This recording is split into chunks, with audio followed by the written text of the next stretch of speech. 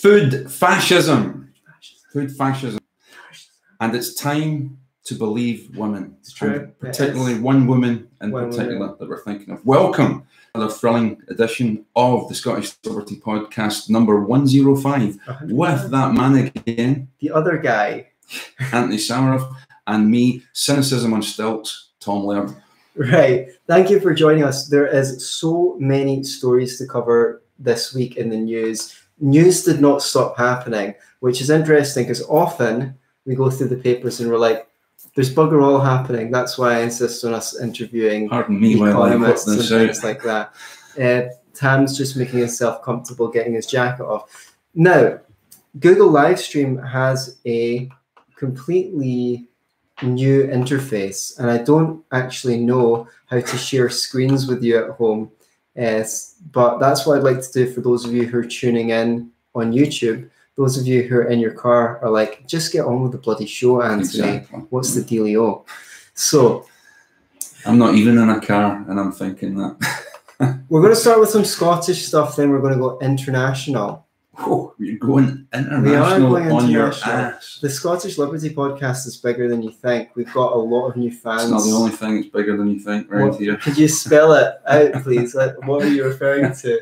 I have no idea. It seems to me that you're implying something. It seems that, you're implying that your brain's bigger than it looks. What do you think? I don't know. That's the thing. I really am not very good at reading between the lines. That's the thing. Between my legs. Yeah. Sorry, I feel my ears. I feel like that was an oblique reference to something as well. Could you explain that one for me? When you said reading between my legs, what were you trying to imply? Well, I was trying to imply. Never mind. Okay. Okay, I'm no longer. I'm going to get in enough trouble today. I'm going to go. Yes, so we're going to cover some Me Too related stuff. You really want to stick around for that. Yeah. So, there's nothing hilarious about women being sexually assaulted. Nothing. But this particular news story, it's freaking hilarious. It's gold. It's comedy gold, right? So, first of all, the government the UK government is destroying liberty by 1,000 tiny cuts. Mm-hmm. And I want to give you the lowdown on the crackdown of Scottish junk food. Now, we've covered the SNP, the Scottish National Party, for those of you in the States before. Scottish Notional Party. We've got an episode for anyone interested in that called "What Has the SNP Ever Done to Us?" Yep. Where we go through the poor credentials of the SNP as a libertarian party on any front. They're terrible on civil liberties. They're terrible on economic liberty. But now what they're doing is they're cracking down on junk food. And I love the title of this article on it. Views sought on Scottish junk food crackdown. Now, you would think that meant the government was going around asking people, so what do you think? What do you think of us taxing junk food? Yeah. What do you think? Taxing fizzy drinks. What do you think of us? Yeah, making it illegal to make junk food free, this, that, and the other. No. That's not what they're consulting people from. They're only consulting people on whether they want more of this. Yeah. Do you think, given that we've done such a great job of putting restrictions on supersized soft drinks, free refills, you're not allowed to multi-buy, you're not allowed to put a multi-buy offer in the supermarket where if you buy this one bag of 12 crisps, you get another bag of 12 packets of crisps free. It's becoming easier to buy heroin in Scotland right. than it is to actually buy some foods. And we do have an obesity epidemic, we're told, but there's... Well, we're told, but I mean, it's not like I see obese it's not like everywhere. You fat fucks in America. And goodbye, we'd go to about 300 listeners in Europe. Sorry. Yeah. All I'm saying is, right, it's totally untrue that all Americans are fat. That's totally untrue. But see, when you are fat, it's freaking impressive. It's like you had to put in effort to get that whale-like. Like, there should be awards. And we don't see obese. We don't see I thought that was we don't see that much of that. We don't see that degree of obesity here very often. Yeah, when you the Americans go large, you go large. Yeah, everything's bigger in Texas. Yeah, including the waistlines. All my exes live in Texas. Somebody sang that. Don't know what it was. Well, this says 2/3 of adults in Scotland are overweight and 29% are said to be obese. Well, I was 52 kilograms forever, and in the last few months have gone up 8 kilograms to 60. Shocking. What, after they banned fizzy drinks? I know, that just goes and shows how inefficacious the SNP's policies on obesity are. So basically, they're going around saying that at turning the joint upside down. Turning 110 tons of sugar are purchased. Do we have subsidies on sugar here? Because I know America has subsidies on sugar. That sounds like it wouldn't surprise me. It wouldn't surprise me if we subsidised sugar and then taxed it at the same time. Well, that's the kind of Atlas Shrugged-esque. The thing is with government policies, they just keep on adding stuff, and then it's quite interesting because that's just the way that human language works as well. You say something, then you tack something on the end of it, then you tack something on the end of it. So it's very different from writing in a way where you try and plan out an essay to tackle all of your points. When you speak, you start speaking and you kind of arrive where you're going to by tacking things onto it. Government's kind of like that, and that it's totally tacky, and that it just keeps on adding stuff. So, we've got food subsidies for milk and dairy farmers, and then we go, oh, people are consuming too much fattening meat. Let's put a tax on the meat. Yeah. Why don't you just remove the subsidy for the dairy farmers? Oh no, we couldn't do that because they're basically a group that's going to lobby for their subsidy.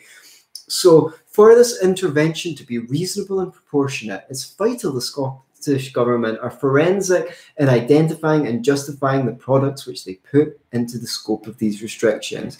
So this is not only are they going to restrict certain offers that you might get, 2-for-1 offers or whatever.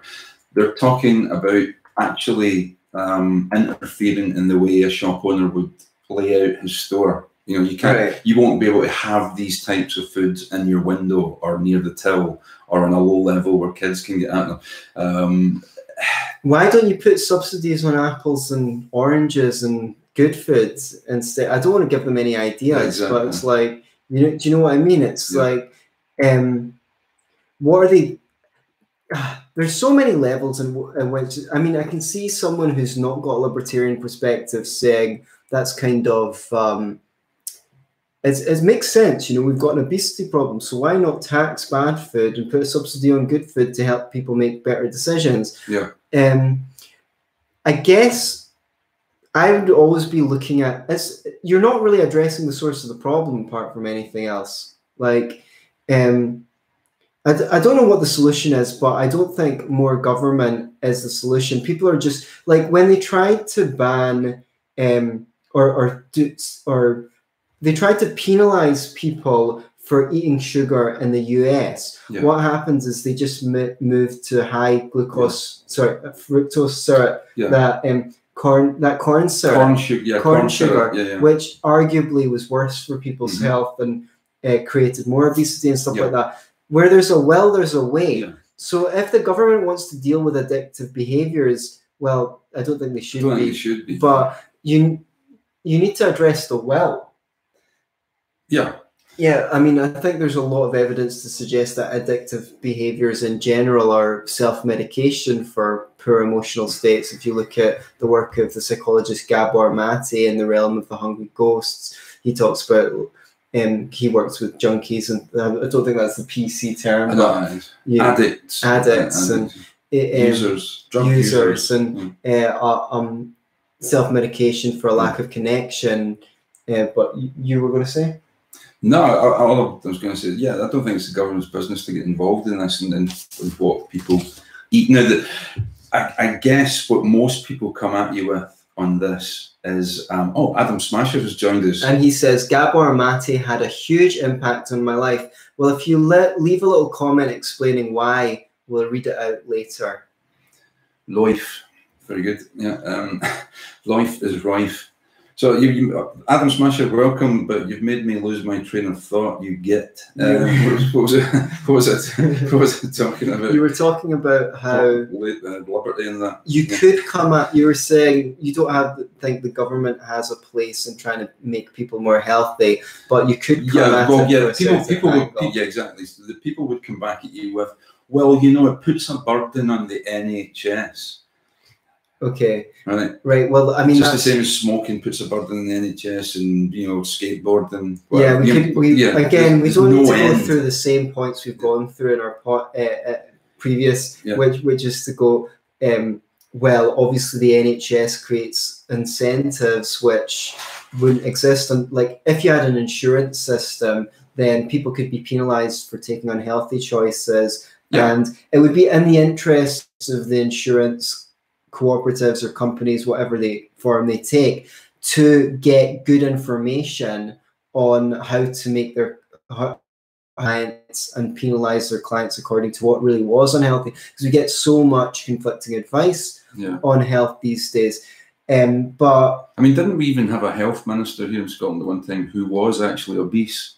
I think that I remember hearing about that. Yeah. So what do you I mean, people are going to say, not as we do. People can make all sorts of arguments like, well, in the modern world, we're just exposed to things that we're not psychologically or physiologically meant to. Like, I mean, sugar and fruit used to be rare, so we're biologically wired up to crave sugary foods, and and they're putting lots of sugar in things that maybe you wouldn't suspect it. Sure, but bread, for example. I've noticed over the last couple of years, there's a lot. When you used to get a ready meal at the supermarket, it used to be really salty. They're not anymore. Right. I've noticed, and I think that's not because of the government. I think it's because people became aware, through advocacy that, you shouldn't be eating so much salt.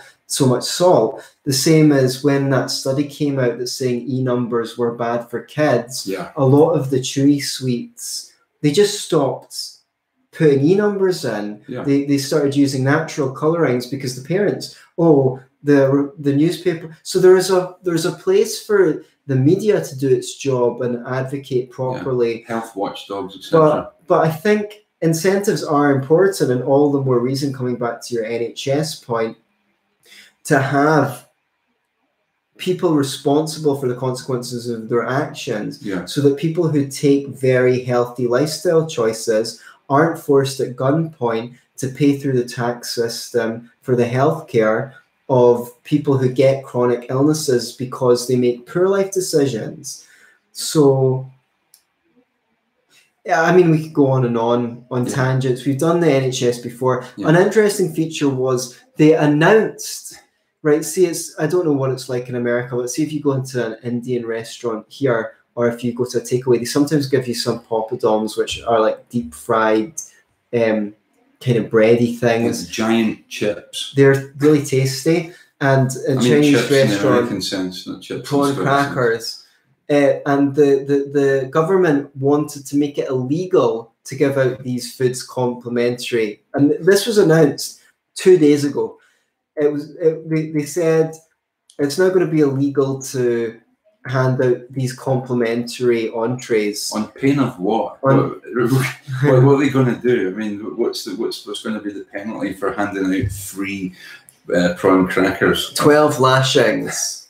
12 lashings of what? Bacon. Okay. So here's a taste of your own medicine. If you're going to make people unhealthy, well, we're going to make you unhealthy. That's an eye for an eye. Yeah. So the interesting thing is there was an outcry, and within 8 hours they backtracked on it. But this is just what they do. They just throw these things out, and if there's enough of an outcry to go, oh, sorry, we didn't mean it. Honestly, we're not fascists. But what it is it's part of an overall message we're getting from the Scottish government, which is your children and you can't do without us. Yeah. It's very much a nanny state. In the Scotland, in this Scotland, back in the Scotland. Just in case you confuse it with any other Scotland. This Scotland. You can't go in and you can't actually see cigarettes in any newsagent or corner shop. Yeah. They've got them behind a paywall. They've got them behind these metal railings, so you can't actually see the selection of the cigarettes. Yeah. They brought that law in. Yeah. They can't even tell you what's the cheapest packet. If you go, what's the cheapest packet? They can't tell you. They have to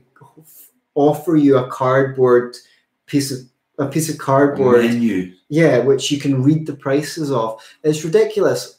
I mean, even in our first show, we covered the fascism against smokers. Yeah. It's like, so there's a couple of other things that are a little bit more national.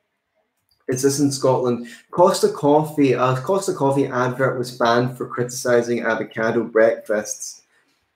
It's like a great deal on ripen at home avocados, but they'll only be ready to eat for about 10 minutes, then they'll go off. And they suggest you choose the better deal of a roll or egg muffin. And 2 listeners complained at the ad, and they were banned for... the listeners of the ad? The advert was banned for discouraging people from eating avocados and suggesting they have a muffin instead. Why not just ban advertising, while they're at it? Because if you're saying you can't, I mean, what's the? They said it's broken. What was it? The UK Code of Advertising. In as much as that it was false information. I don't really know what the. I think I was assuming that it was based on the continued concern for people's health, but I could be mistaken on that. It said, we considered, although the ad was light-hearted, it nevertheless suggested avocados were a poor breakfast choice and that a bacon roll or egg muffin would be a better alternative, and in doing so, discouraged the selection of avocados. So basically, it sounds like it's got a regulation that states that comparisons between foods must not discourage fruit and vegetables. So that's their law. You're not allowed to discourage the consumption of fruits. People are too stupid to make up their own mind. But do you know what? Everyone knows that fruits and vegetables are better for you than most of the crap they eat. Yeah. But they still eat. They still eat the crap, and they don't eat enough fruits and vegetables. So unless you're planning on forcing them to this is just futile. Resistance is futile. Do you want to do any more about food fascism? Well, I wondered if we were going to do the thing about the Natasha's law. Yeah. Okay. So we're still on food. Still on food. This is probably making everybody hungry out there. But whatever you do, don't eat anything that's bad for you, or the Scottish government will get you. Tragically, a young girl died after eating a Pret a Manger sandwich. That's not normal, but she died after taking an allergy. She had an allergy to sesame seeds, and there was one or a few of these sesame seeds in the sandwich that she had, and unfortunately, tragically, she died. And understandably, the parents are upset, the family's upset, and now what they're calling for, as if we didn't have enough laws, on food, we want a special law called Natasha's Law, which will force sandwich makers like Pret a Manger to put clear labelling on their products. Now, I'm not saying that clear labelling of products is not necessarily a good idea, but to force companies to do it is an added cost. Now, I would guess that if you suffer from allergies out there, especially an allergy that could kill you. I mean, I know somebody who if they have a mussel, do they call them mussels in America? It's like seafood. And if he has one of those, I mean, he's headed for the hospital and it could kill him. So it's kind of caveat emptor, buyer beware. You have to be incredibly. I mean, this girl was only 15 years old, but I mean, even at 15, it's sad. But I don't think what we need is another law. I mean, how would you, even if you put labels on the clearly labeled, there's nothing to prevent something getting into that sandwich by accident. Yeah. And I think if you suffer from an allergy that could kill you, it's probably a good idea you make your own sandwiches. That's my view. Is that harsh? I mean, Well, how much do you really need to say? put? I mean, people are always sorry. It's just there's no. You can't basically cover everyone in the world with bubble wrap. Yeah. And it's like how many Pret-a-Manger sandwiches are consumed a day across the nation, across the world? Millions of must be, at least tens of thousands at a minimum, if not hundreds of thousands. So this happens once. Yeah. And which was enough, obviously. Do you know what I mean? For the young it's girl, like think about how many people die on the roads each year. Yeah. Okay, it's tragic. I'm so sorry that Natasha died. My heart goes out to her parents. But you don't hold. This is like a small scale, like the war on terror, right? Yeah. Okay, 9/11 was a terrible atrocity, but why does that one thing happen? Then dictate foreign policy for the next 17 years, right? No offense to, again, I'm being harsh on the Americans here, but I know that you guys at home hate your countrymen as much as we hate your countrymen. So I don't speak for yourself, Anthony. Either way, anyway. I think America's great. No, I think America certainly is great. Now. Donald Trump's made it great again. Yeah, at last America's great again. Thank you. But no, I mean, it's like, I love America as an idea, and I think that American people are some of the most friendly, warm people in the world, generally speaking. Well I'm not a collectivist though. But when I say you hate your countrymen, what I mean is for being like rabid statists, right?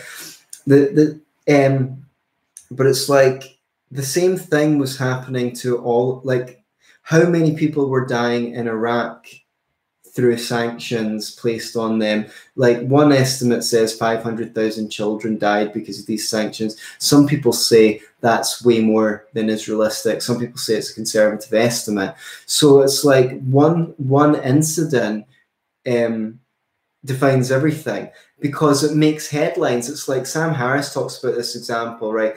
We could give you a story about one little girl that was suffering in Sudan, or let's say Yemen, because Yemen is happening. Yeah. And that would gain more donations on average than showing or telling you about a bunch of people or showing you video footage of a bunch of different people, even though rationally you go, wow, there's loads of suffering there. So that's more of a call to arms. That means we need to put more resources in.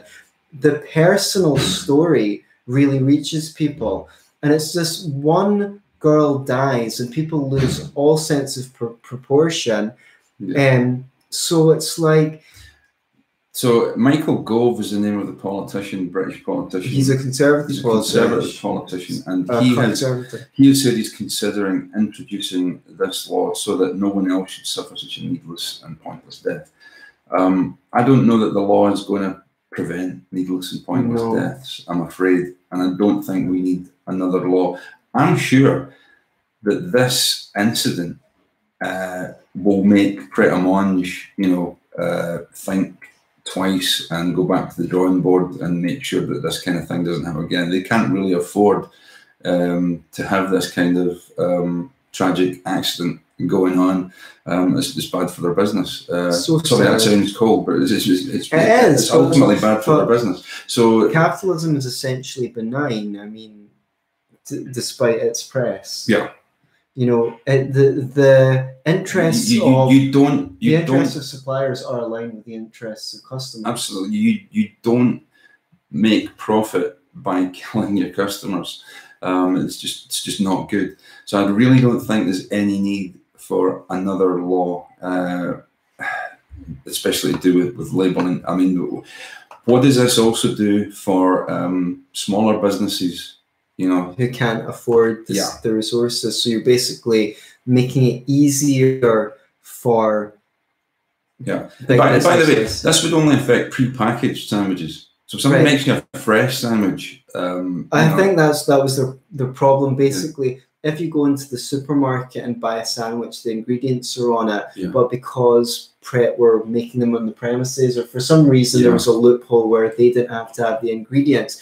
But the thing is, if you've got an allergy that's going to kill you, I mean, you really should ask, you know, does this have sesame seeds in it? It's just common sense. Now, there's 8 of you watching live, but we've only heard from Adam Smasher. So if you are out there, feel free to drop in a comment. Love to hear from you.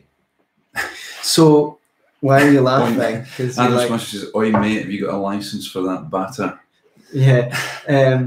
So next up.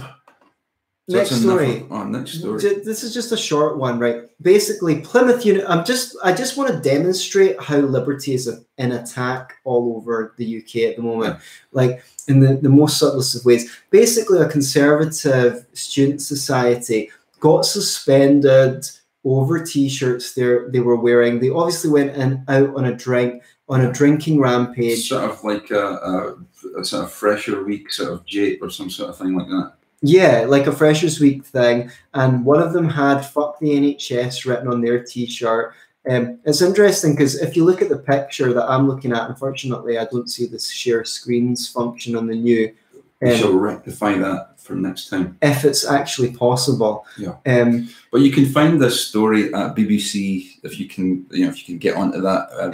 Plymouth University Tory group suspended over T-shirts. The same one that's got "fuck the NHS" written on his T-shirt also has "I love" and then the hammer and sickle. But no one took the time to comment that that's shocking indictment because millions of people, hundreds of millions of people have died at the hands of the hammer and sickle. You know, no one was outraged against that. There's a pretty good-looking Tory broad there as well. She's a fit-looking bird. You don't often see a fit-looking Tory bird. And she's the only girl in the picture, so far as I can see. I bet they were all after her that night. They all failed miserably. Well, they're all literally after her. That guy with the glasses on there.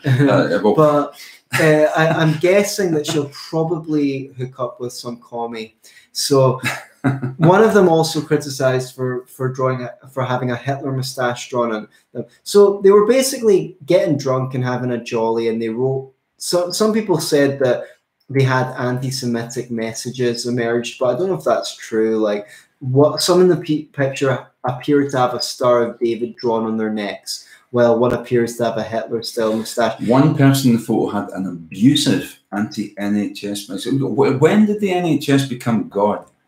But how is it abusive? I mean, I swear to God, if it was a bunch of lefties, they'd have "fuck capitalism" written on their T-shirts. And no one would bat an eyelid, but saying "fuck the NHS." Well, do you know what?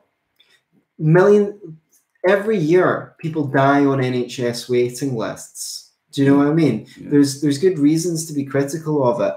How many people? 4 things. I don't know, but I wasn't quite million. Probably not million. Slight exaggeration. I need to do a bit of research there on that one. Yeah, I will have a figure when I'm going to put out a mini ebook on healthcare. Excellent. Next. Have you got a book out at the moment? Oh yeah, I should mention that because we didn't really plug it on the show. Well, I plugged it last time, but if you've not already, you can go to beyourselfandloveit.com/UBI and download my free ebook, Universal Basic Income For and Against. It's really short. You'll read it in under 2 hours or about that. I've read it. It's pretty darn good. I think it's a good book, and the great thing is if you get the free version, you can email it to your lefty friends. I think it's a really great introduction to libertarianism that speaks the language. However, if you life. have any lefty friends, we don't like you anymore. Right. Yeah, please download that. Also, a few people have bought it on Amazon Kindle, despite the fact that it's out for free. So if you were one of those people who actually parted with money for my book, despite the fact that I encouraged you to download the free version, thank you very much. It's deeply appreciated. And if you're one of the people who's not, well, you know, it's still up there on Amazon Kindle.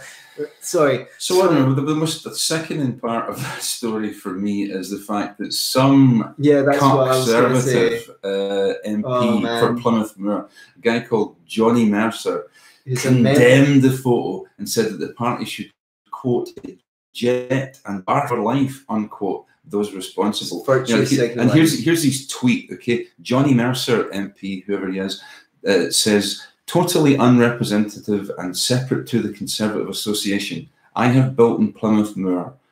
Idiots with no place in the Conservative Party. No need to suspend pending investigation, eject and bar for life." These are kids, okay? Right. Stop hating on kids, right, who are just having a good time. You know? The kids are all right. The kids are all right. The kids are all right. He should have come out and said, "Come on now, guys. These students are just having a jolly." And he should say what we said. I'm sure that if they were left-wing students, they'd have "fuck capitalism" written on their t-shirts. Yeah.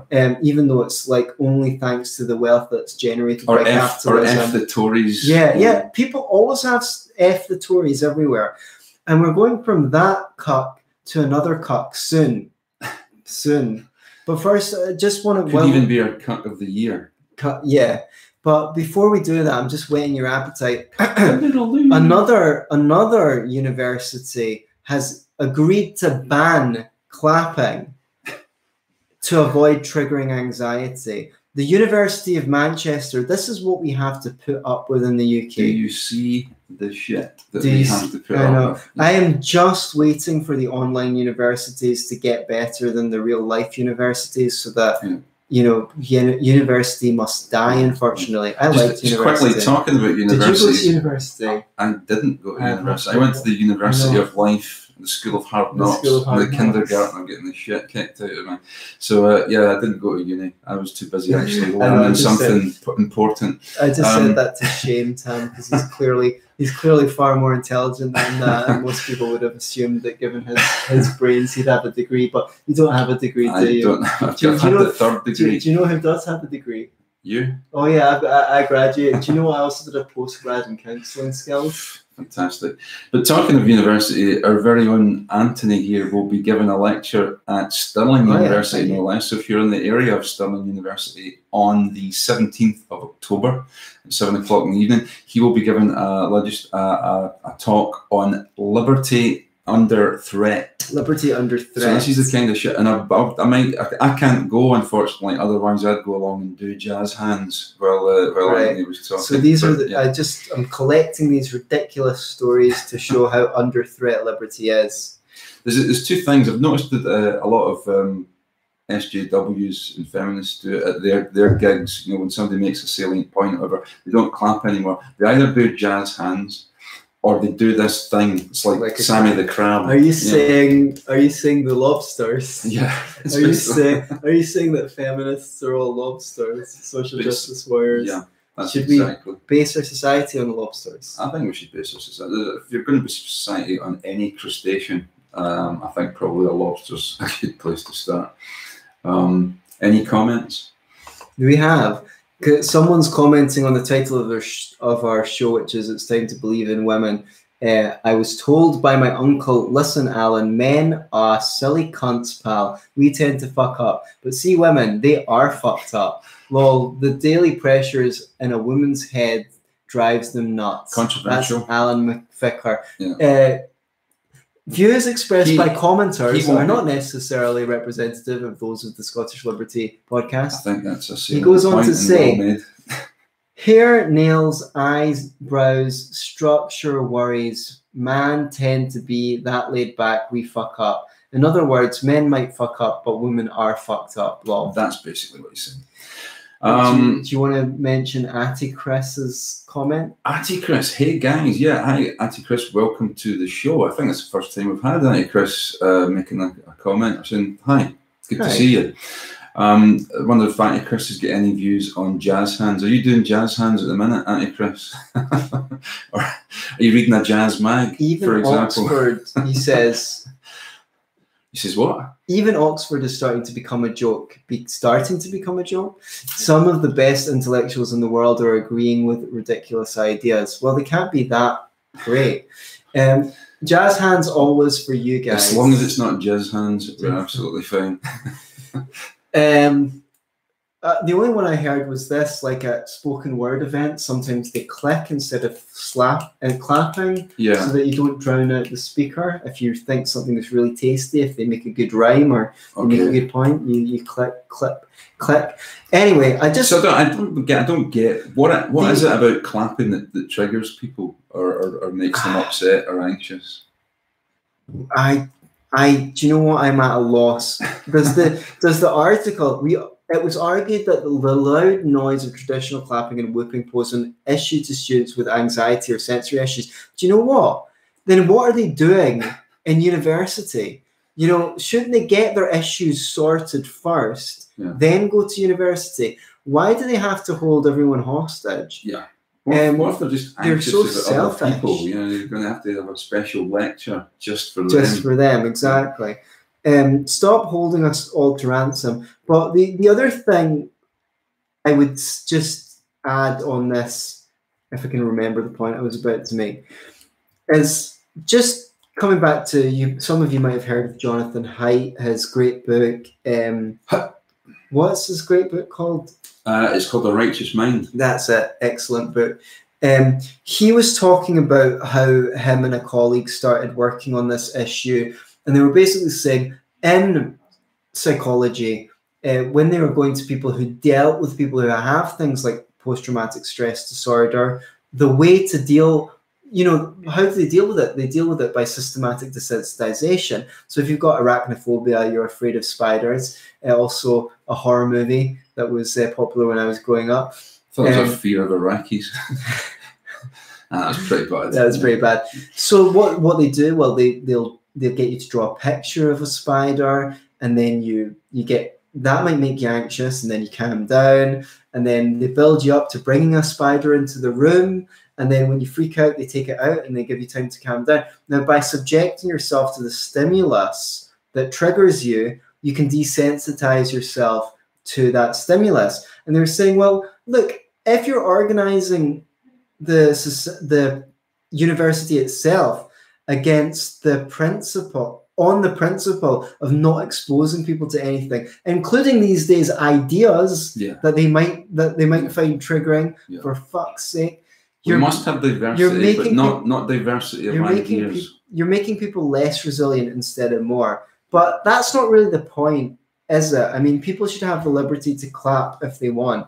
And I guess if it's your premises, you've got the right to tell them not to. Yeah. Why don't you could just go and wear a big pair of everywhere I go, your defenders or something. I really don't know. But everywhere I go, I see public funds spreading cultural Marxism. I just had a visitor the other day, so I took him to a couple of art galleries, and in one I had to leave because I was triggered. I was genuinely triggered by a display that used the word social justice in it, and I'm like, this gallery is publicly funded. Why are they advocating for a particular left-wing view of the world? It's and also. Then we went to another art gallery, and they had this thing on the wall which was saying, do you believe in this innocuous statement, this other innocuous statement? Well, congratulations, then you're a feminist. Well, actually, no, I wouldn't describe myself as a feminist, because you're not fooling anyone. We know that feminism is not about equality between men and women. How about we could do a thing where you could make a statement saying, do you believe in full employment? Right. Do you believe in banning blood sports? Congratulations, you're a Nazi. Right. You know, it's. I think people would realise there's a bit more to National Socialism than just banning blood sports and creating full employment. And it's the same with feminism. Yeah, so there's a lot more to it than supposedly just creating equality. And even if it was, I think equality is a stupid idea. There you go. Yeah. Right. It's impossible. It's unachievable apart from anything else, because no one's equal to anyone else. Some people are more equal than others. So. I guess it's not achievable, and even to try and achieve it takes a tyranny. You really need tyranny in order to even try and achieve equality. It's a nonsense. And you're going to basically make the tall people shorter, right? You're not going to make the tall people taller, the short people taller, metaphorically speaking. And it's interesting because when you like cultural Marxism, Sorry, Atticus says, do you believe in forgiveness? Congratulations, you're a Christian. Nice one. Yeah, quite. Yeah, by that metric, you're not much of a Christian. No, I'm pretty unforgiving. You're a vegetable. You're a vegetable. You're a vengeful person.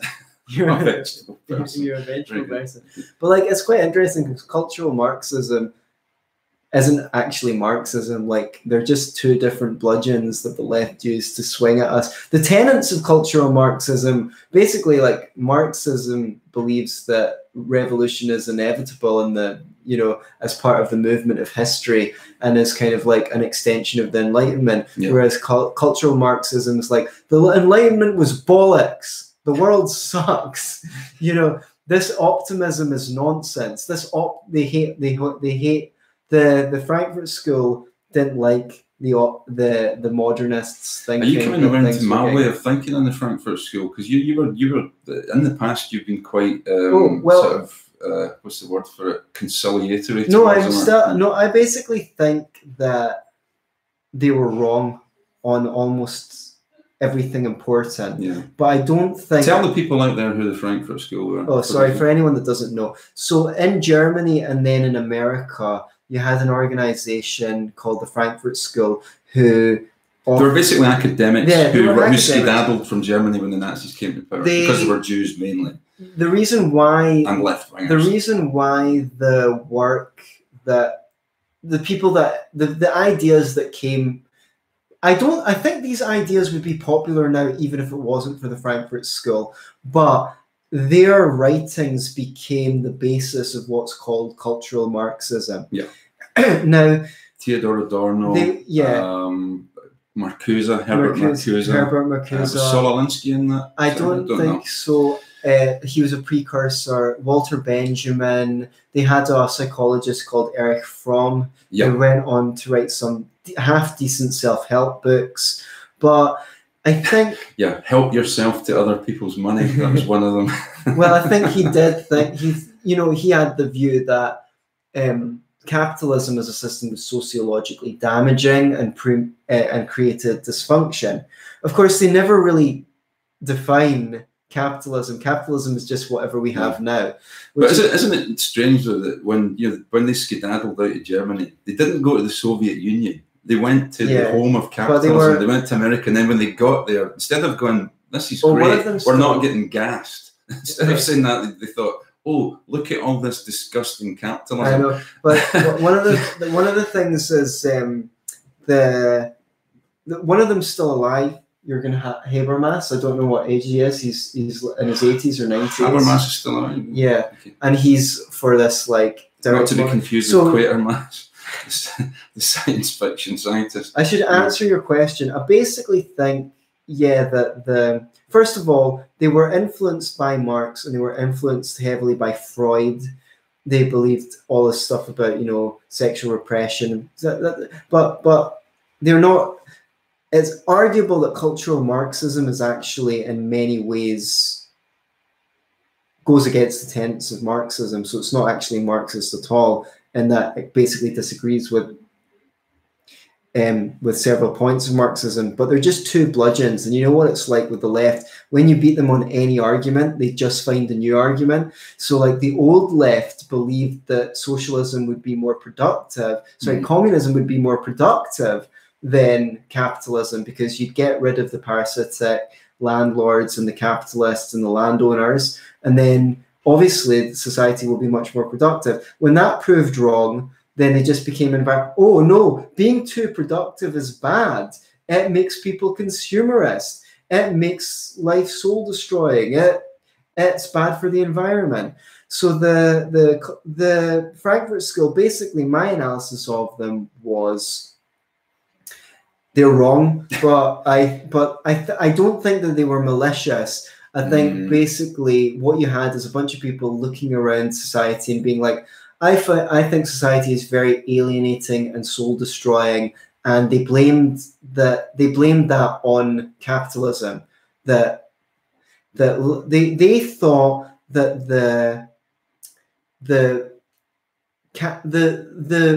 that when you went out to work in a factory, say, all day, that would affect your mindset and you'd become this kind of automaton. And when you went home, you weren't willing to think critically. And it was in a way anti-individualist in an ironic way, because they are collectivists, but they considered themselves to be concerned with authenticity and everything, and art, and they thought that capitalism, like Marx, they thought that capitalism created alienated labor. We can talk about it more. It strikes me that they were eternally pissed off at the working classes. That's a good point as well. A difference between Marxism and cultural Marxism, which is Marxism predicted that revolution would come from the working class. Whereas cultural Marxism says, no, it's got to come from the middle class, the educated people who are woken up to see what's going on. They were really, and and you'll see this actually, this attitude in a lot of modern leftists in academia. They have an almost contempt for the masses, for the working classes, because they were too stupid to embrace this great idea called this great utopia called Marxism or communism.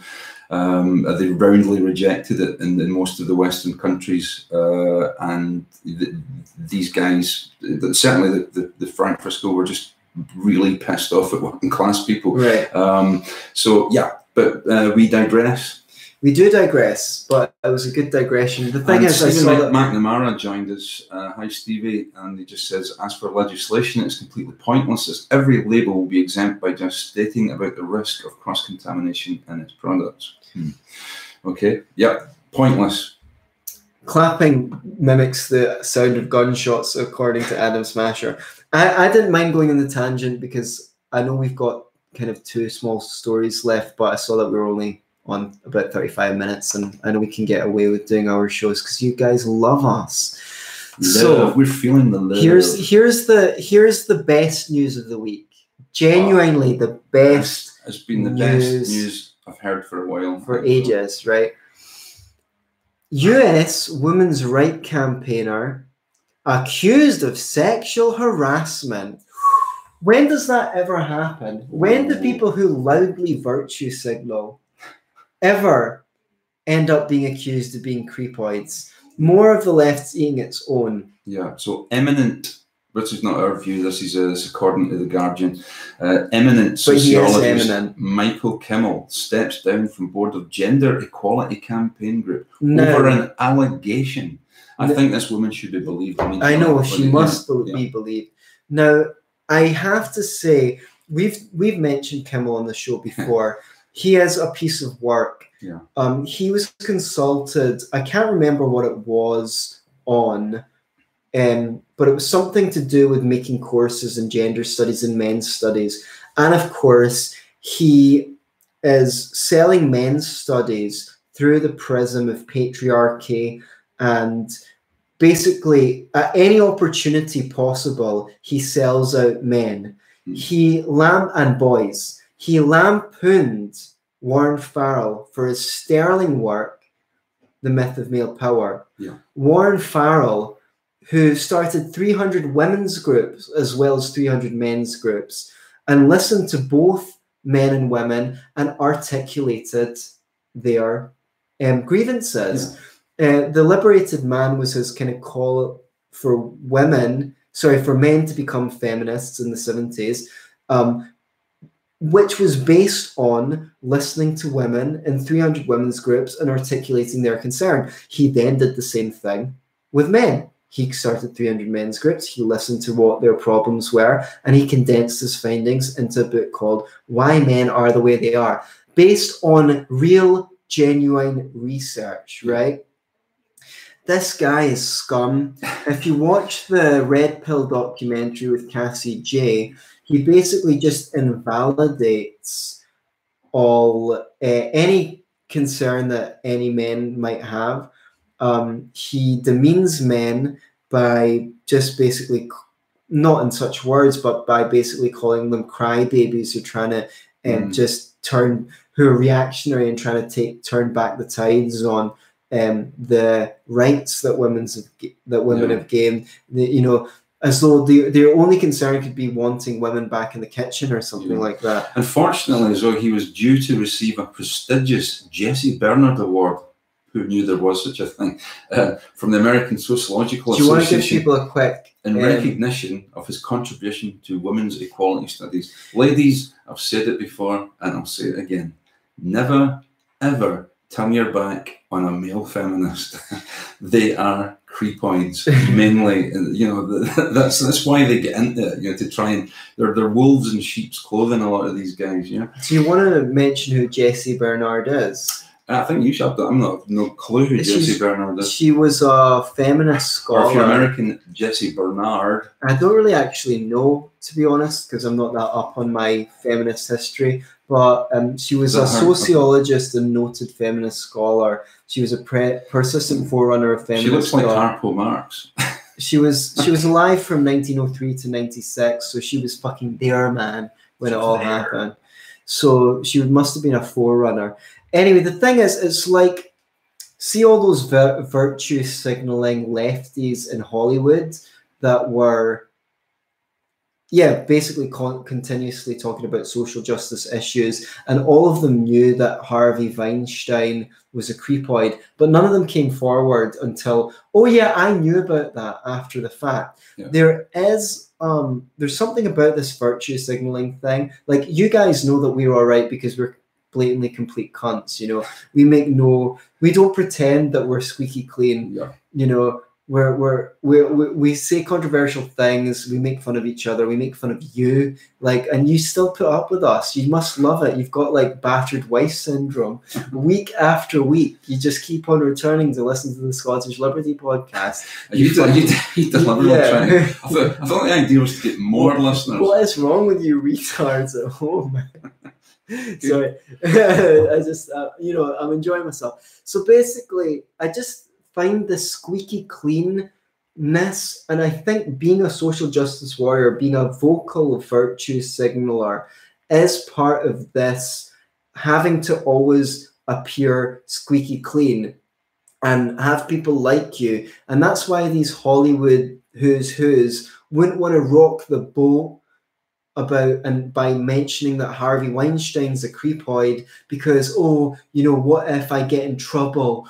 Oh no, what if I get in trouble? People need to like me. And I really think that is correlated with being weird, basically. Behind closed doors. Yeah. So, but I don't know, because you know what the left are like. They eat their own. Yeah. And it could be that it's over nothing. Now, you should, whatever, all caveats what's the exact nature of the allegation? Innocent until proven guilty, though. Yeah. And, well, we would say that, but Kimmel's the very kind of guy who would say, you must believe women. Yeah. You must believe women. And he stepped down. Yeah. Did he admit guilt? Yeah. The former student who asked to remain anonymous said Kimmel had suggested that they have sex 6 weeks into her graduate course and later in her career. Now, I just add that Kimmel's married, okay? So was he married at the time, though? I don't know. I probably believe so, given that he's 67. Okay. So I think he probably was married. But, you can suggest... You can breach your contract. You can suggest someone has sex with you without necessarily being harassing them.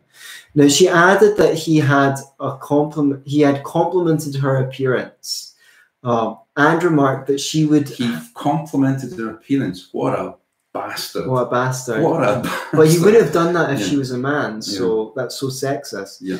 That he remarked that she would have to work hard to prove that she reached her position as a result of her academic talents, not because she was sleeping with someone. Okay, well, he might have said that. In what context? It could have been inappropriate. It might have been, he might have just said, as a feminist, I'm concerned that this might be the case. Following the report, another former graduate student published a detailed account of their time working with Kimmel on the website Medium. Bethany Costin, now assistant professor of gender, sexuality, and women's studies at Virginia Commonwealth University. Bullshit course for you. I know. accused Kemmel of sexist behavior. Oh yes, he's definitely guilty of sexist behavior against men, in my opinion. Reverse sexism doesn't exist because sexism is power, blah, blah, blah. Such as giving paid work to male students while women were expected to work for free. Do you know what? I went into a PC world recently to talk to them about buying a new laptop because this one's getting pretty slow. And the first assistant came to me and she was female and ethnic. And I thought that couldn't help but think that you'd like she to might bend her not. over the desk to give her one. Well, she was all right. But I was thinking, sorry. Now I'm instantly scared that she's not going to be able to advise me on what laptop to buy because she's a woman. And then I thought, I don't want to seem sexist, so I'm going to ask her a question. And I have to say she wasn't very useful. But it's not because she's a woman, but it's just... Generally speaking, I find the guys who work in PC world not very helpful. Yeah. You know that thing they do where you go, can you tell me about this product here? And they go over and they start reading the shit that's on the label. And you go, dude, I can actually read. You know, But I thought it was a place where they trained their staff, but clearly it's wrong. There was a great electronic shop called Maplins where the customer service was always excellent. But I remember Maplin. That's gone. But it's gone. Yeah. Anyway, we could... Tangent ranges. The PC world, we're living in a PC world. So this cuck Kemmel, he's a bad person. He's worked as a consultant for charities. Even if he didn't do it. All right. So Costin also accused him of homophobic and transphobic attitudes and a lack of respect for anyone but cisgender. Well, I can tell you that Michael Kemmel has absolutely no respect for cisgender heterosexual men whatsoever. No. He's sold out men and boys, and he's a bad person. And whether he did it or not, this is what happens when you put yourself up as a paragon of virtue and say stuff like, when I look in the mirror, I only see a man, but a woman sees themselves as a woman, and a black woman sees herself as a black woman, and I'm such a good person. Fuck you, Kemmel. You are a cuck of the year. Cuck-a-doodle-dude. You're the cuckle-doodle-dude of all time. Fuck you. And do you know what? If you did sexually harass someone, you should be going to prison. So, fuck you and the horse you rode in on. While we're in, did you just assume that he rode in on a horse? It could have been a donkey or an ass. Well, he has no end of an ass. Well, he'll enjoy himself in prison anyway. There are a few gender issues going on in there as well. That's true. Right, one more story. Okay, in fact, it's just worth mentioning finally that he hasn't been convicted of anything yet. But he did step down. He did step down, which which means he's obviously as guilty as a weasel. Well, you have to believe women, though. You have to believe women, especially these two women. It's funny how I allowed us to go on all these tangents because I thought we've got tons of time, and now we're coming up to an hour with one of our main stories. Okay. Oh well. California has become the first state to require women in the boardroom. Require. Okay. It's publicly traded companies, PLCs, need to. And I guess they don't mean making the tea. Or they need to be included on the board of directors. Sorry, vacuuming, as they say in the UK. One of several laws boosting or protecting women that Governor Jerry Brown, you're the shame we can't. Unfortunately, we've just done the cuckle-doodle. Okay, you could be runner-up. Cuckle-doodle. Governor Jerry Brown. Okay. Fuck you, Jerry Brown. Jerry Brown, you're a clown. Jerry Brown, you are a clown. Blaze me down. Right, okay. So tell us what you think of it first. This idea that, well, I think that haven't they already, didn't they pioneer this thing in, of all places, would you believe, Sweden? Came as the hashtag Me Too movement against sexual misconduct led to a reckoning nationwide that has ousted men from power. I think we had a guy called Nima Sanandaji on the show, if you haven't listened to that episode. One of our best episodes. And he wrote a book called Debunking Utopia. about Sweden, and I'm sure he has a chapter in his book that deals with this, the fact that Sweden made a law requiring all boards to have 50% women. And however, these all women all women shortlists in politics mentioned by Anne Widdecombe, which means that even if there's much more men applying for a position, then only women are considered. Go on. No matter what you could be from that constituency, you could know that constituency, your kids go to school there, you've got a lot of experience, you're good at working with people, you know your constituents. Doesn't matter if you don't have a vag. So you can, and that's so patronizing to women because they can't absolutely. they can't achieve on their own merits, right? Yeah. I mean, I don't know about anybody else, but I mean, I would hate to think I was in any job or any position simply because, you know, we need more bald people in this job, you know, so I would hate to think that I got the job over somebody else simply because of some box ticking exercise. Well, I mean, the box was I didn't have anyone better to do a podcast with. You know, you were the best of a bad bunch, basically. Okay, fair enough. So it sounds perfectly feasible to me. Yeah, far too plausible. Adam Smasher, the SLP definitely doesn't need more bald people. Fuck you. Yeah. I'm not bald. I've just got a strange shaped skull. Yeah. Adam Smasher, hairs for girls. Here's today, gone tomorrow, and all cliches apply. Here's my concern about it. Don't fuck with the baldies. There's two of us and one of you, Adam Smasher. We'll see who's being smashed. Yeah. Your bald statement. Ow, my legs got bad pins in. I mean, we do live in a baldest society. I'm fond of pointing out that the last Prime Minister who was bald was Clement Attlee. We haven't had a bald Prime Minister since him, and anybody who has been bald and attempted to become Prime Minister has failed. We've had more female Prime Ministers than we've had bald Prime Ministers in the last 50 years. So there's definitely baldism going on, and I'm going to stamp it out. It's going to be my mission as leader of the SLP. Also, we should get a public subsidy. Yeah, baldies should get subsidised. Not for combs, obviously. Don't need those. There's the obvious points. There's the obvious points about you're basically going to get less competent people on the board because they're not being picked based on. It's in the interests of employers not to discriminate against women, because if she's the best person for the job, that's going to help their profits at the end of the day. As I say, capitalism is benign, is benevolent in these respects. It's like it doesn't serve you not to take a talented person on just because they're a woman. Because not only are you not taking on that person and benefiting from, you're actually giving them away to a competitor. Exactly. They can go to a competitor. And it's really funny because there's a quote in the article which says, someone said, this will be good for profit. This will be good for business because women are more cooperative than men and they think differently and more creatively. Okay, well, businesses like to profit. I thought gender differences were merely a social construct. Well, that's not Isn't that the usual pattern? So this woman said, Jackson said, no, this is the guy.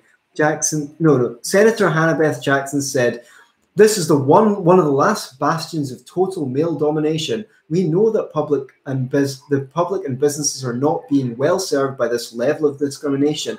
It's not fucking discrimination.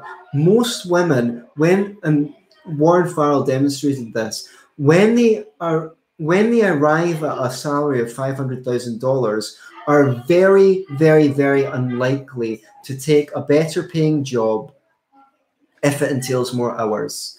Women in general have a better sense of work-life balance than men do, and they are not willing to sacrifice friendships, time with the family, and things like that to the degree men are. Yeah. Now, maybe, for all I know, maybe a percentage of that is cultural, okay? But you don't change the culture by making a law. Yeah. You change the culture by influencing the culture. I'm willing to give, even I don't believe that it's cultural. I believe that at least it's probably 80-20, like everything else, 80% biological, 20% cultural in this case. Yeah. However, even if we give feminists that it's the culture, what's a law making them appoint women to a board going to do about the culture? You actually need to go down to the grassroots level and influence men and speak to them about, hey, have you ever thought that it might be worthwhile? And you're never going to. And the thing is, it's tied to reproduction as well, because men know that if they get more money, they're more eligible to women. Yeah. Whereas women, it's not a big bring to the table for a woman to be rich. I mean, it is, as far as I'm concerned. Like, if it'd be handy. If there are any rich women out there who want to take us out to dinner. Totally. And he does stress both of us, you know. Lucky night for you. If obviously you dispense with gender roles and you pick up the tab. Yeah. Because we do live in the 21st century. So there you go. That's how cheap we are. Just a couple of meals. But we're cheap date. I know Wetherspoons or McDonald's. It sounds like a spit roast is on the menu for that meal. Oh. That's all I'm saying. You are a despicable human being. I've already acknowledged that in this very podcast. Okay. So basically, they were making unfounded claims that this is going to make businesses more profitable. Well, I don't think it was a great success in Sweden where they had it before, but I mean, I would like to do some more research into that. I'm sure that's what the point that Nima Sanandaji, it's easy for me to say, said in his book. So yeah, it was John Matheson says, feminist activist group, not the best place for a randy old whore. Okay. Good. Right. I don't know which randy old whore he's actually referring to, but no, I think this is a bad idea. It's like anything that government doesn't. California seems to be the home of the idiotic sort of, legislation. Yes, and we're wondering when the problem with these kinds of legislations is the effects take place over decades, so poor decisions can be made now. And California is still a really rich state, despite the fact that it's totally overregulated. And people can go, look at California. California's doing well. This in the Associated Press. Sorry, I just really wanted to get this quote for you. Okay. I don't. Sorry that this is taking a moment. This is. For fuck's sake. Get on with it, you bungling amateur. I'm hopeful that our incoming legislature and governor will agree that the right to choose isn't just a slogan, but rather a commitment to improving true access to abortion for students across California. That's not the quote I was looking for. Right, okay. It was just the quote that they presumptuously assume that this is going to create profits. But that one is relevant because he says our commitment, right? When we say equality, we don't just mean it as, oh, this would be favorable. They mean you need to commit to it. My biggest concern about this is what it says about the role of government. The government now has the right to tell private enterprise who they should and shouldn't employ. Yeah. What that implies is you don't own your own business. The government is allowing you the privilege of steering that business to the degree that you do it to government specifications. And, I don't like to throw out the F word, but isn't that kind of the definition of fascism? Which is like the private enterprise is allowed to continue so long as it complies and it fits the mores that the government decides. So the government under fascism decides what is good for the people, the nation, and they have a policy that allows businesses to run so long as they are running in the interests of the government's vision for the nation. So the lefties, the virtue signalers on the left, have this vision of equality. And so long as you run under that vision, you're allowed to exist. That is a very scary precedent to set and I don't like where this is all heading. And if hopefully there will be flight of companies from California to other places to teach them a lesson for this kind of thing. But also, it's terrible for women, because if you do deserve a place on a board, people will assume you're only there because of the quota. You're a token. And I know I know someone who works in the computer game industry for a company. I won't tell you in which country, because I've already said enough.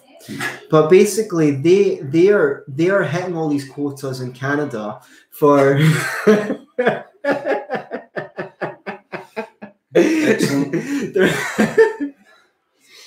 They're hitting all these quotas in Canada for employing women, and they're getting government subsidies. The computer game company wouldn't even exist if it wasn't for government subsidies, but they're trying to tick all the boxes to get handouts from the government. And he attests to having women in the company that are completely useless. One of them even goes as far as to say, well, I'm only here because I'm a woman, as though that somehow reflects well on her rather than badly. Like, she's trying to say this company is so sexist because the only reason why they employed me is because I'm a woman. But actually the truth is, it's really, really true, and she's crap at her job. And one of the people who's on a really high salary is just a total social justice warrior and completely incompetent, and she's high up in the food chain. So that's where you're just basically incentivizing people to employ incompetence, and it will create more sexism, because people will be like, oh my God, anytime I meet a woman in this company, they're just so fucking incompetent, and then they get to not like women. So there's Adam Smith says Ubisoft. UBI soft. Speaking of the UBI, I not be soft, I be hard. Speaking of the UBI, I have a free book on the UBI. Go to beyourselfandloveit.com/UBI and download it for free. Anything else? King Cuck of Gaming Night now, says Adam Smasher, or maybe Archduke. There's a running turf war for most woke dev house in gaming right now. BioWare, maybe. Okay. Well, I think that's a good place to wind up. Well, you certainly wind me up. This legislation. So this is my summary of what creeps very, very creepily in terms of the octopus tentacles of the state and the lobsters, the organization of society around the lobsters of liberty. The lobsters of liberty. I like that. So basically, the state is every aspect. Let's change our podcast name to the Lobsters of Liberty. What, to compete with the Lions of Liberty podcast with Mark Clare. Which I'm tipped to be back on at some point. So keep your ear to the ground.